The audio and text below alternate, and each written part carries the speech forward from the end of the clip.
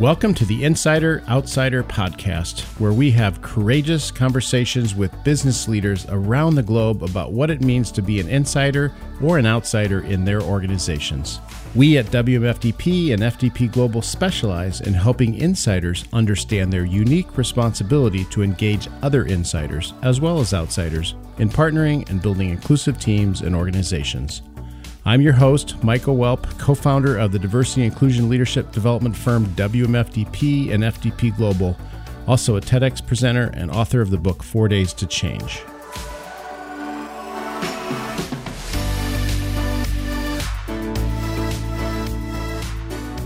Welcome to another episode of the Insider Outsider podcast. This week we have three fantastic consultants from WMFDP, and they're all with Latino, Hispanic backgrounds. We have Mauricio, Valadrian, Amalia, Alarcon, and Maria Martinez. And this is a variance of ages from late 20s to almost 60. And so we're going to hear a variety of you all speaking and sharing. And gosh, you know, there's a lot just in terms of the Latino background and how you see yourselves. There's the how you identify ethnically, how you identify racially, maybe a little bit about your background and where your families come from. So I just want to let you start off self-identifying and how you navigate all those pieces. And then we'll just kind of weave into an ongoing conversation. So Maria, you want to start? Sure. Thanks, Michael. I love that you mentioned all of the different facets of identity, right? Because just as you were saying that, I was thinking about Latinos born in the U.S. and Latinos born outside of the U.S., right? And then the differences in that experience. So my name is Maria Martinez. I was born in Mexico and moved to the U.S. when I was around 3 years old. Grew up in Atlanta, Georgia. And I identify as a white Latina. Still lots of conversation to be had around that. But overall, thinking a lot around race and identity and culture and how those things tie in together, especially as a young woman. I'm 29 years old and I live in New York. So the intersection of lots of cultures and especially Latino culture. I live in Harlem. So I'm really happy to be on this forum and to be able to talk to you all. I'll pass it over to Mauricio Valadrian so he can introduce himself too. Gracias, Maria. So Mauricio Valadrian, I am originally from Bogota, Colombia. I've been living in the States for about 22 years now, mostly in Portland, Oregon. The English is my second language, and how I self-identify. It's a complicated question. I guess the more common response to that for me is Latino. But I've come to understand that there's many layers of complexity as to how people identify me and how I identify myself. I'm a father of four. I live in a mixed race family, and I think that I'll leave it right there. I'm going to pass it to lovely Amalia. Thank you. So my name is Amalia Alarcon Morris, and I am sort of the elder stateswoman, I guess. I'm almost 60. And it's interesting because I feel like the U.S. is kind of obsessed with this blanket identification labels. And so for me, being Latin American, I find that connecting to the countries that my ancestry is from, or where I grew up, or where I was born, is a much stronger identifier for me, sort of emotionally, than this blanket terminology of Latino or Hispanic or whatever that census counting thing is. So I am Cuban Ecuadorian. I grew up in Puerto Rico, and then came up into mainland U.S. When I was in high school. And went to college in the U.S. as well. And also for me, same as Mauricio, I live in a mixed race family. My husband is African American, and we have two sons. And I feel that it has really cemented for me the amount of privilege that I walk through the world with. The fact that I live in a mixed race family and I'm a witness to the lives of my children and my husband, And then it also strikes me that the position that I'm in tends to be, am I too white to be a person of color? Am I not white enough to be a white American, right? And so it's this limbo where we live. A lot of times, those of us like me who have white skin and are foreigners, if you will, to the United States in terms of finding where we fit. Yeah. Well, thanks for those three sort of backgrounds, openings, and let's just weave the conversation back and forth. Anything come up as you heard each other that you want to continue on? So, Amalia, we were talking earlier, and there's a couple of themes that I'm picking up on, and I'm curious to know if you would be willing to expand on them a little bit. I hear you say a lot about ties to the past and the ways in which the government sees you and the ways in which I guess you're officially counted. And it actually makes me wonder if a part of the shift in culture, so we think about generations, Gen Z and millennials, this is a generation that's been brought up to intrinsically challenge power structures, right? Especially authoritative and restrictive structures. So I wonder, as like our identities kind of differ, and folks who are listening might not be able to see Amalia and I, but we actually look very similar in terms of our skin tone, and we have soft, beautiful features. Our identities differ so much, and I think that just adds this layer of complexity when we talk about generational shifts and time shifts, and the way in which people now value their identity. Not that it's bad. I think it's just different. And it kind of releases us from some of those ties. Comes along with a whole new set of problems, right? But overall, I wonder if it's just something that's resonating with me. What do you hear from that? What do you pick out from that? I'm curious. Well, and I'm not sure, just correct me if I'm sort of going off in a different direction here, but I feel for me, as a woman who is I'm 5 minutes from turning 60. And just looking back over my life, I feel like my identity as someone other than white American has been part of a lifeline for me. It has been a way to find my place in a world where there is this limbo, as I said earlier, this weird too white, not white enough, or too brown, not brown enough, dichotomy that you're always wrestling with. And so there was, for me growing up, I definitely came up in the generation where it was like, you have to be careful and not speak too much Spanish. You have to be careful and learn English well. You have to assimilate. You can't acculturate because you have to fit in. It's the melting pot and you have to blend. And so I know that it was one of my mother's biggest pushes for me to make sure that I did not speak English with an accent, because that would be a dead giveaway, right? If I spoke English with an accent, then people would know, oh, I was a foreigner, I didn't belong, I was an outsider.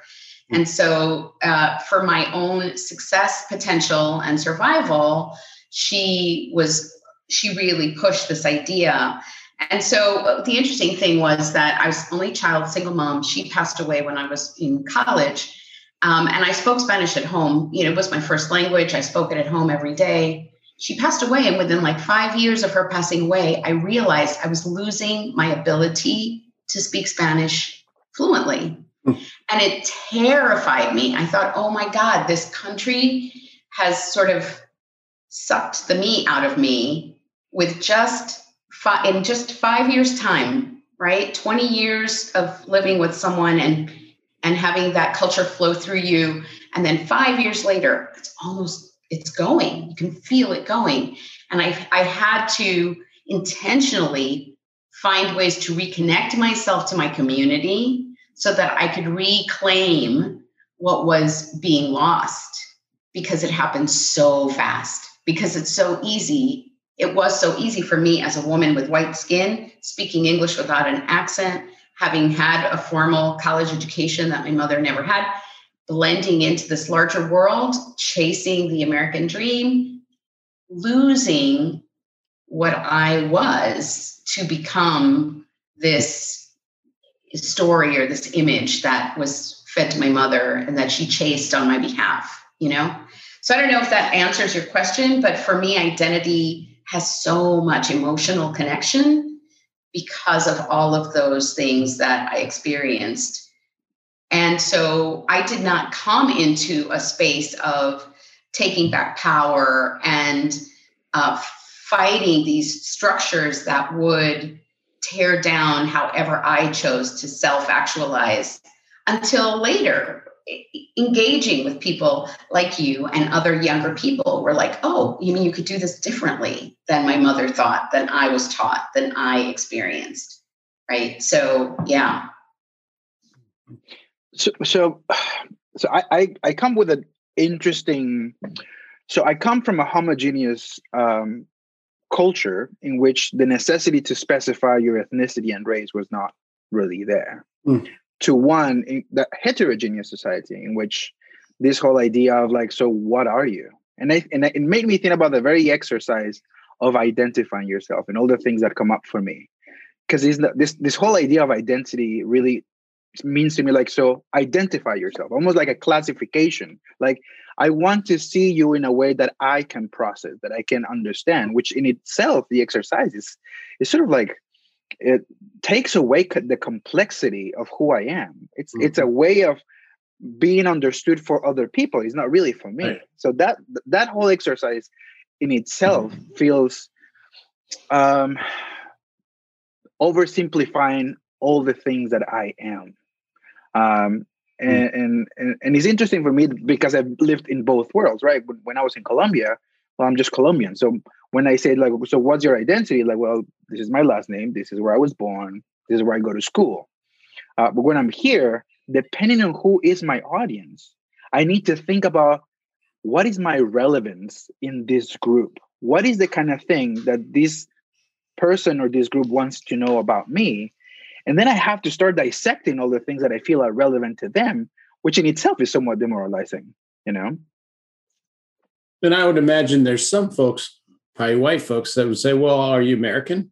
Or would you identify as that? And you identified earlier as Latino. Is that part of the context you're saying? You look at the relevance? Kind of, yeah. So no, in a room in which I'm working in the capacity of, let's say, my background is television production and film. So like, what is the kind of thing that this group would need to know about me in the context of this conversation? Probably years of experience in my job. You know, what kind of value do I bring to them as a storyteller who's also bilingual? And so I have to basically come up with a marketing strategy for me on the fly so that I bring value to the way that I'm being perceived, which is kind of an interesting exercise altogether. Though, going back to you were saying that for instance, do I identify as an American? Even in Colombia, being part of South America, when you hear American, you hear United States, and it's and these are the kind of like under the under the surface questions that I never even had the opportunity to ask until I started having to think deeply of what does it even mean to be me, and what is it about me that I should be looking further into to see how I come up into the world, the kind of thing that I can bring to my children. I mean, it definitely gets complicated. Yeah. Thanks. And I love that idea of, I think it's Jane Elliott that has been recently talking about, or for a while now, about America and how it's been co-opted as a way to refer to the United States. And Mauricio, it's true, when people say Americano, it's about being a person from the United States. And that's one of my biggest pet peeves right now in my life. It annoys me so much to hear people refer to themselves as Americans from America. It's like you're from the United States.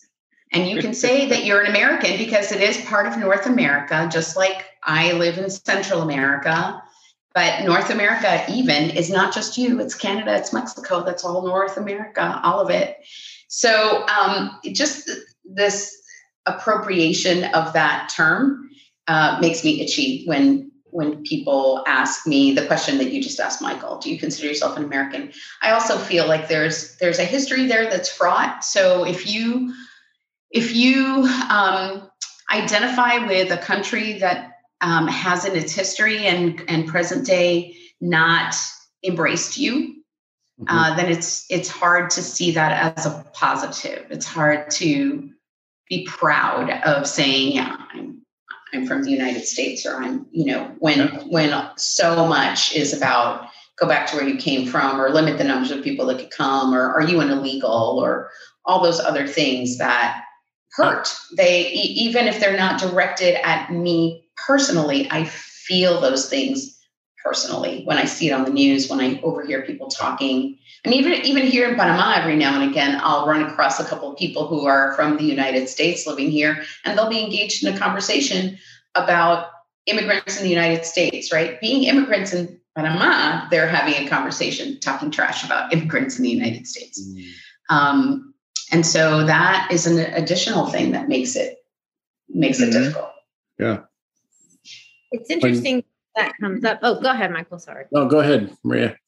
No, I was just going to say it's interesting that comes up, and how, when we think about identity, when we think about classification, right? And I wrote something down when Mauricio was talking and when Amalia was talking, and this is just a thought that came up, as identification is classification of our proximity to whiteness, because identification started by white colonizers, right? So prior to that, there was, our identity was human. Our identity was my family. Our identity was my, the people that I love around me. It wasn't the color of my skin. It wasn't my nationality. It wasn't my legal status in this country. So it's almost like, if we think about this existential crisis that a lot of Latinos, we might not even realize or really understand the depth of the Latino identity, because we're so fluid and we come from so many places, and it's a lot to unpack sometimes, right? But when we start thinking about that, it almost kind of makes me really wonder, how far will we go othering each other? Because first we start with the color of our skin. Then we go on to, we talk about colorism in our own communities, right? And now we're starting to get into identifying people's character and identifying their humanity and tying it to, like I said, archaic structures of oppression, like a piece of paper that apparently either validates or invalidates your existence. And to pretend like we don't do it to each other, and like white folks don't do it to people of color, to pretend like that doesn't mess with our minds and mess with our ability to thrive and thrive abundantly. When we talk about the mental load that comes around with being an outsider, I guess it makes me want to release myself of these shackles even more, and release myself of all of these kinds of identifications, because I almost feel like I'm propelling whiteness by wanting to identify myself. I know that's like, but right, you can clean this up, right? This is perfect. I mean, what you named around identification as proximity to whiteness, I think it's not thought of or conscious of amongst a lot of white folks, and how that loads you and impacts you. I feel too that whether is imposed or self-imposed, there is this analogy between identity and worth, whether it is how we see ourselves or how we think other people see us, and that continues. How we navigate, how we build constructs around who we think people want us to be for the purpose of whatever context we are moving in. That also, I think, it carries a pretty large weight on this notion of identity. Yeah. And I think that one of the interesting side effects of all of this conversation that we're having, for me, historically in the workplace or out in the world among other people has been the permission that people feel they have to wander or muse or question my own self-described identity, or to talk about all of the things that they hate about people like me because I'm not like the others, or I'm one of the good ones, or I'm a different one, or whatever that is.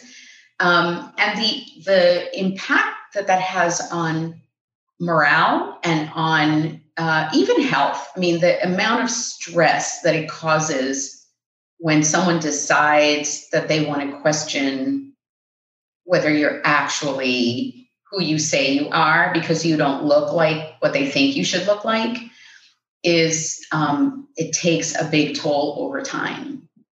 And it's one of those sort of gaslighting, crazy making things where you then, after a while, end up looking at yourself in the mirror and questioning your own self. Like, wait a minute, I am, right? I am who I say I am, right?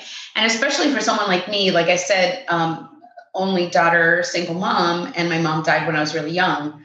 I don't have a lot of that the place to connect back to that reminds me of my origins. And now I'm nearly 60. So those things kind of tend to evaporate over time and you start to question. So it's really funny that when I decided to do DNA testing and I got my DNA test results back, I just heaved this huge sigh of relief. Like, yes, I am exactly who I say I am. I am who I know I am. But this environment around me makes me question myself. And it can be very disconcerting at best and really just surreal at worst.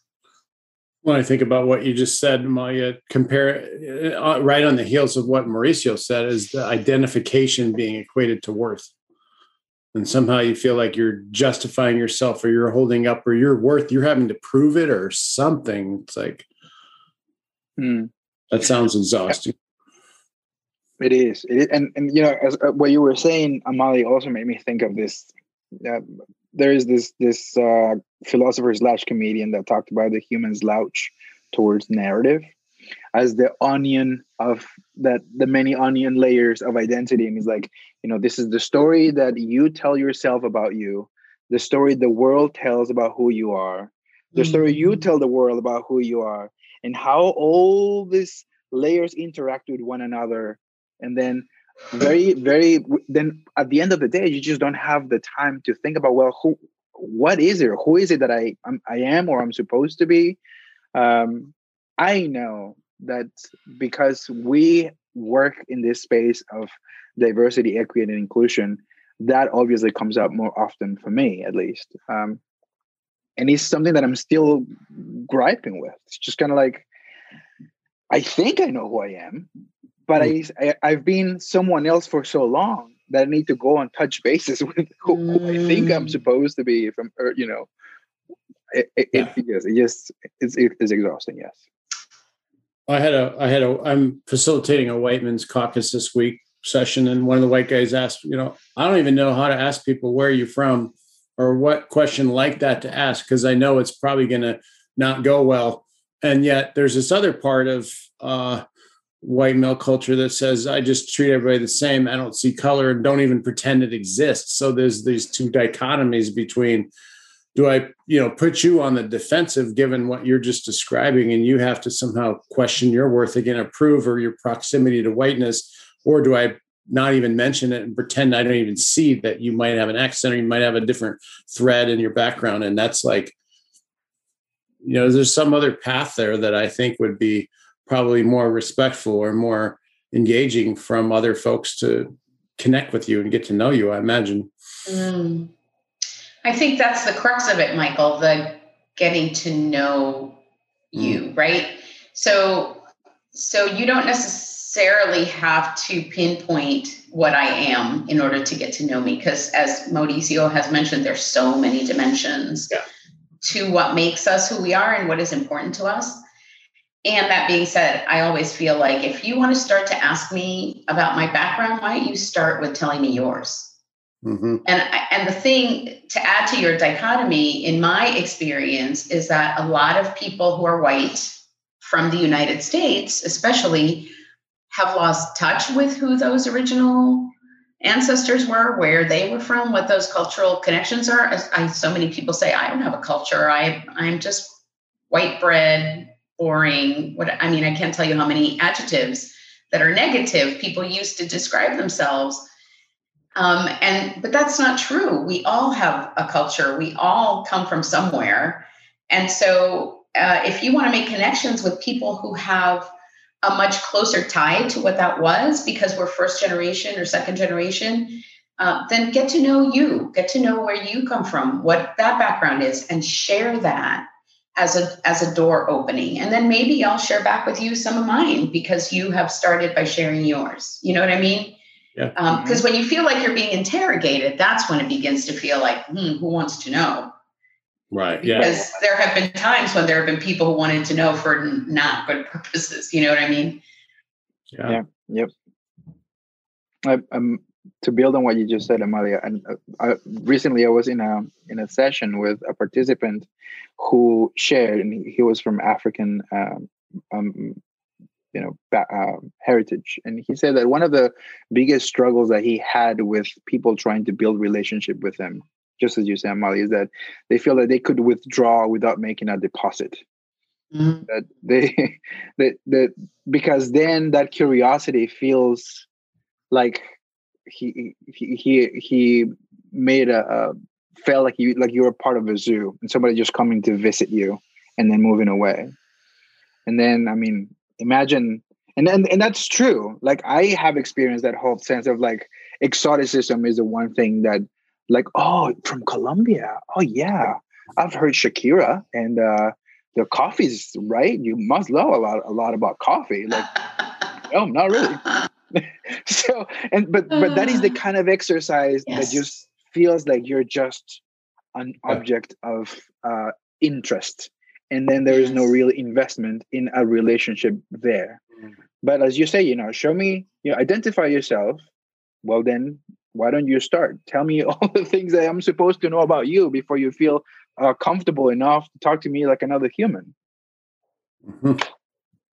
Maria, thoughts as you hear all this? It makes me wonder, would you go up to a white person and ask the same questions? That's just all I can think about. Talk to us as if we were just human beings.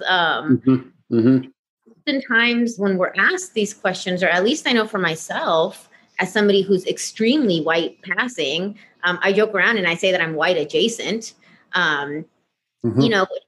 It feels almost like data collecting.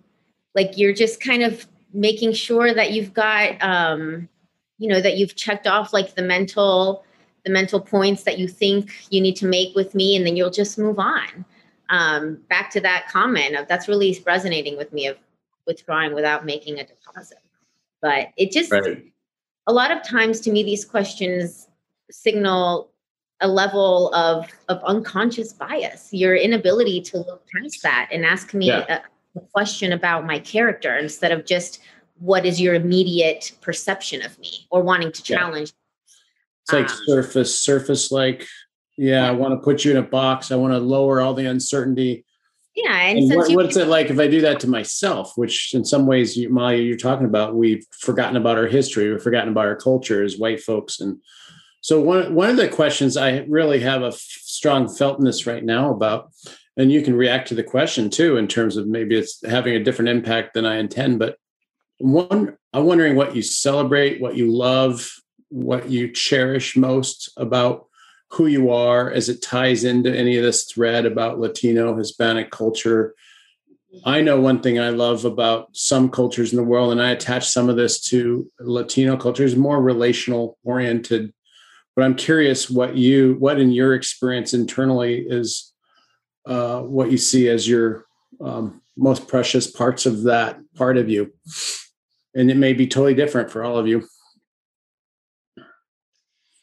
Yeah, I feel like I'm glad you asked this question, because as I'm listening to us talk, it becomes really clear the level of confusion that this can bring up for people who are white and who are listening to this. It's like, okay, so you really, you find that this part of you is very important, yet you don't want me to ask about it or point it out in any way, because then it feels like you're being singled out. So what do I do? So, it reminds me of the conundrum that so many people, we encounter with so many people when we do sessions is, I just want to know what the right thing is to do, because I don't want to make a mistake. And so just tell me what it is. So do you care about it, and should I bring it up, or do you not want me to bring it up, so I should pretend that I don't see it or notice it, right? So, and the reality is that we're all going to make mistakes if we're taking risks in this arena. But for me, there is a real sense of connection to where in the world my family comes from, right? I have Cuban family, I have Ecuadorian family. They're distinctly different cultures. We broadly share a language, but there's so many nuanced differences. It's like saying, speaking US English versus speaking Scottish English. There's a very big difference in the way that we speak. But I love the fact that mixed heritage of mine allows me to feel a part of when I am among Cubans, and then also feel a part of when I am among Ecuadorians. And I feel like that has given me a gift in terms of my flexibility and adaptability in a lot of different places that I, that I find myself. And so I really treasure that. I treasure the diversity. When you say Latino, the diversity that exists within that umbrella, the resilience, the history, the brilliance in so many ways. When I just the superficial artifacts of culture, when I listen to our music, when I eat our food, when I hear my language being spoken, all of those things elevate all of those chemicals that make me feel good in the world, counteract all of those things that are stressors when you are sort of fighting against the current. So those are things that mean a lot to me. Having left the United States and moved to Central America has been an incredible balm to my spirit at this stage of my life. To be able to, even though I am not Panamanian, I am enough Latin American and Caribbean, because Panama is a Pacific and Caribbean country. But there's enough of that from my Cuban ancestry and my connection to my Cuban family that people here are like, you're just like one of us. It's all good. And so there's just a feeling of relaxing and relief, and I don't have to I don't have to watch myself. I don't have to monitor how I communicate or come across. I can just be and feel a sense of community and a sense of being embraced, which has been lacking for a long time, except in those pockets of places where I have found my community and my connection. Well, thank you so much.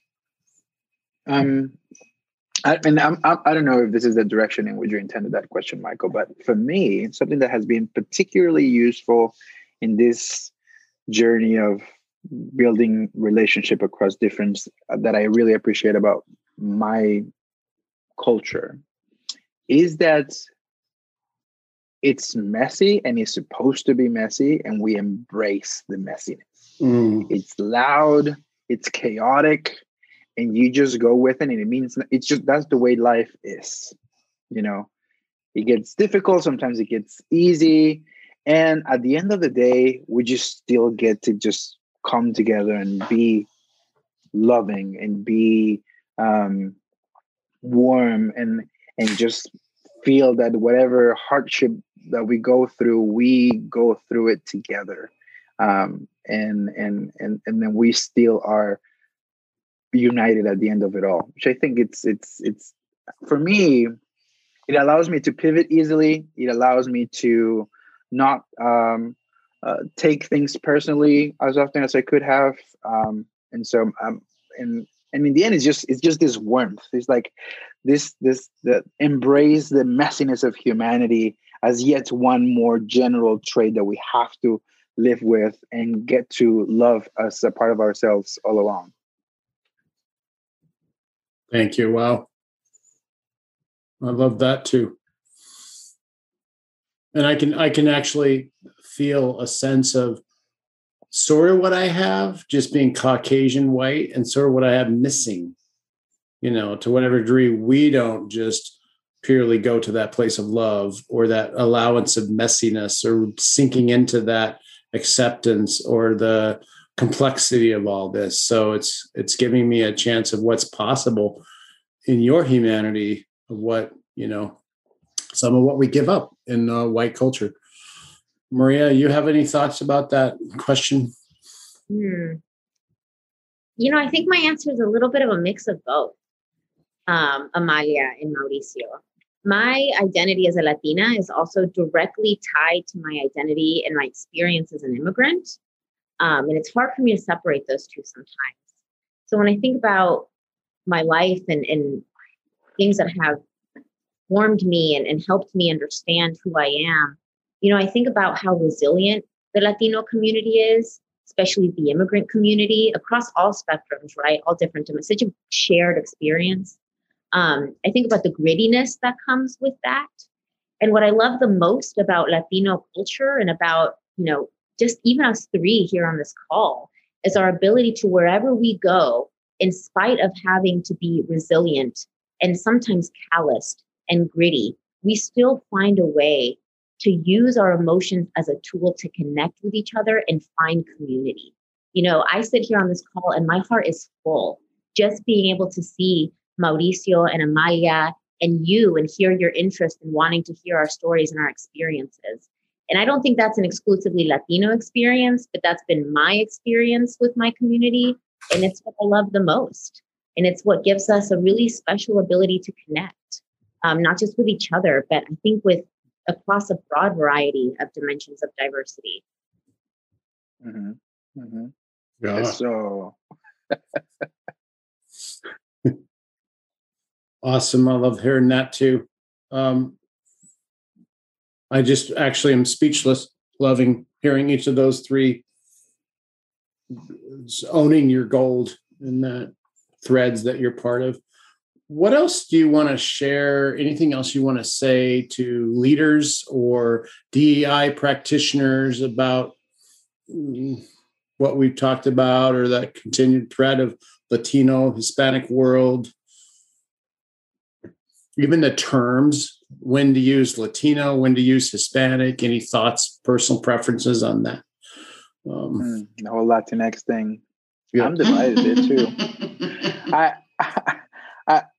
I mean, on the one hand, Latinx, we come from an, for better or for worse, a gendered language. So Latinx doesn't sound like anything that anybody that I grew up with would identify with. But I also understand that in a heterogeneous society like this one, with a completely different degree of awareness of, gender identification and non-binary, it makes perfect sense. So I try to regulate by imagining that how it would land on the person or the group that I'm speaking with, and then I ask if that feels adequate and appropriate. But I think that's it. You just ask. I don't see where we have to come in with the right term at any point, nor should the right approach ever be used, because there's no such thing. Yeah. And I absolutely 100% agree with you. And the reality is that Hispanic refers to Spanish as a language, Spain as the sort of conquering, colonizing entity across most of Latin America. And that if you look at Latin America, Spanish is not the only language spoken by a long shot. So if you're talking about people who are Hispanic, you are limiting who you are speaking about if you're referring to Latin America. There's all kinds of indigenous languages. Brazil speaks Portuguese. I mean, there's all kinds of a mix in that. So that's, just know what each of the terms means. And that's a pretty easy Google. And as Mauricio says, ask, because people identify in different ways. Someone may say, you know what, I actually prefer that you refer to me as Ecuadorian or Cuban or Mexican or whatever that is, than whatever this blanket term is. Or so be prepared that someone may be put off a little bit by the question. And just remember that a lot of times when we react in that way, it's because we have a history with people who look exactly like you, who have caused us harm with the same kind of question. And it's not fair to you that we may react to you because of that. And that's just the way it is, right? Those are the traumas that we have to get beyond. So if you really are serious and genuine about making connection across difference, then build the stamina and the resilience and the capacity to tolerate that discomfort and stick with it, right? To keep coming back to the table and keep offering openings for connection, regardless of whatever those first reactions that you might get, and regardless of whether they make you feel bad. Ask the question, I think I might have offended you or upset you, and I'm just wanting to check in with you and see if I can get some feedback, or I really, this means a lot to me and I want to make this connection. I want us to have a great working relationship. Don't be afraid, because as Maria and Mauricio have both said, that's inherent part of our culture of origin is our ability to navigate the messiness of human interaction. The fact that we can fight with each other one day and embrace each other later that evening, that's just a day's worth of work for our families on any given day. So you have to just be genuine, right? You have to just be genuine and be willing and be resilient and have the stamina to stick with it. Mm-hmm. Absolutely. Awesome. Maria, want to add anything? You got more on my... The other thing I want to say is that in my experience, I don't know if it's the same for you, Mauricio, and for you, Maria, but for me, another big thing is I can talk trash about my family, but you cannot talk trash about my family. And I mean this sort of globally, culturally. Personal feeling. So that's important to keep in your back pocket to know. And again, like Maria said earlier, this isn't just us as Latin Americans or Latinx people or Hispanic people or however you want to label us. It's not just us. There are other cultures for whom it is the same. My husband is African American, and I hear similar things from him all the time as well. But yeah, it's this whole idea of in-group and out-group. So if you overhear someone saying something, don't feel like that's an invitation to jump on the bandwagon. Just take it for what it's worth and keep it moving. But yeah. Awesome. I don't know. Maybe this is what. Maybe you keep this or not, Michael. But Amalia mentioned the discomfort of that potential, interaction about asking the question, and and I always think that is to sink into that discomfort is a huge opportunity for folks to remember the optability of that discomfort, which is not something that is afforded to us. You can step in and step out. Yep. We don't have that option, and oftentimes we live within that constant discomfort. So that is also something to remember as you're trying to build relationship with somebody from this background. Yeah, I noticed. I've been doing this for 24 years in this company, and it's like I'm even realizing this year there's much more space than I thought to challenge my white male colleagues around stuff and want them to challenge me. And that does bring in discomfort. That does bring in edginess and dysregulation in my body. I've felt more recently than I have in a long time. And it's like, and that's a privilege to me to even choose whether to do that or not, or even be aware that I could do it more. And it has impact on what your experience is in an organization that, is owned by two white guys run by two other white guys. So more room for me in the treasure of just sitting in discomfort and stretching it myself. You know, Michael, I love that you say that, because oftentimes I think we act like equity, diversity, inclusion, like all of these buzzwords is this like brand new skill, this like nuanced thing, right? That's never existed before and that we all are like kind of scared of. You know, why can't we look at it like reading, like math? You know, why is this like untouchable area of work and connection when in reality, you know, we're learning a new skill. When we're learning to read, it's in those mistakes. It's in asking how to pronounce a word. It's in reading a paragraph and taking 4 hours, right? It's in doing your pre-work and learning your phonics that you're able to really get to the point where you're literate. So why can't we all strive to look at this as a skill set, a fun new tool that is inevitably going to lead to our enrichment and the betterment of our lives? You know, if I had to give white folks or insiders in any perspective a tip, is like, come checking in, having checked in with yourself. Know your window of tolerance, know how much you can stretch yourself so you can really make sure that your intent matches your impact. And when it doesn't, you're willing, able, and ready to take accountability and use it as an opportunity for growth. Just like you would when you mess up reading or when you mess up a math. You know, you take a test, you fail, you study some more, and you take it again. Right. Yep. Absolutely. Yeah. Awesome. Well, thank you so much, Amalia, Maria, Mauricio, for sharing in this last hour and for being part of this work together and collaborating. I feel deeply appreciative. And yeah, thank you so much. Thanks you, Michael. For having me. It's been great to be with you all. Yep.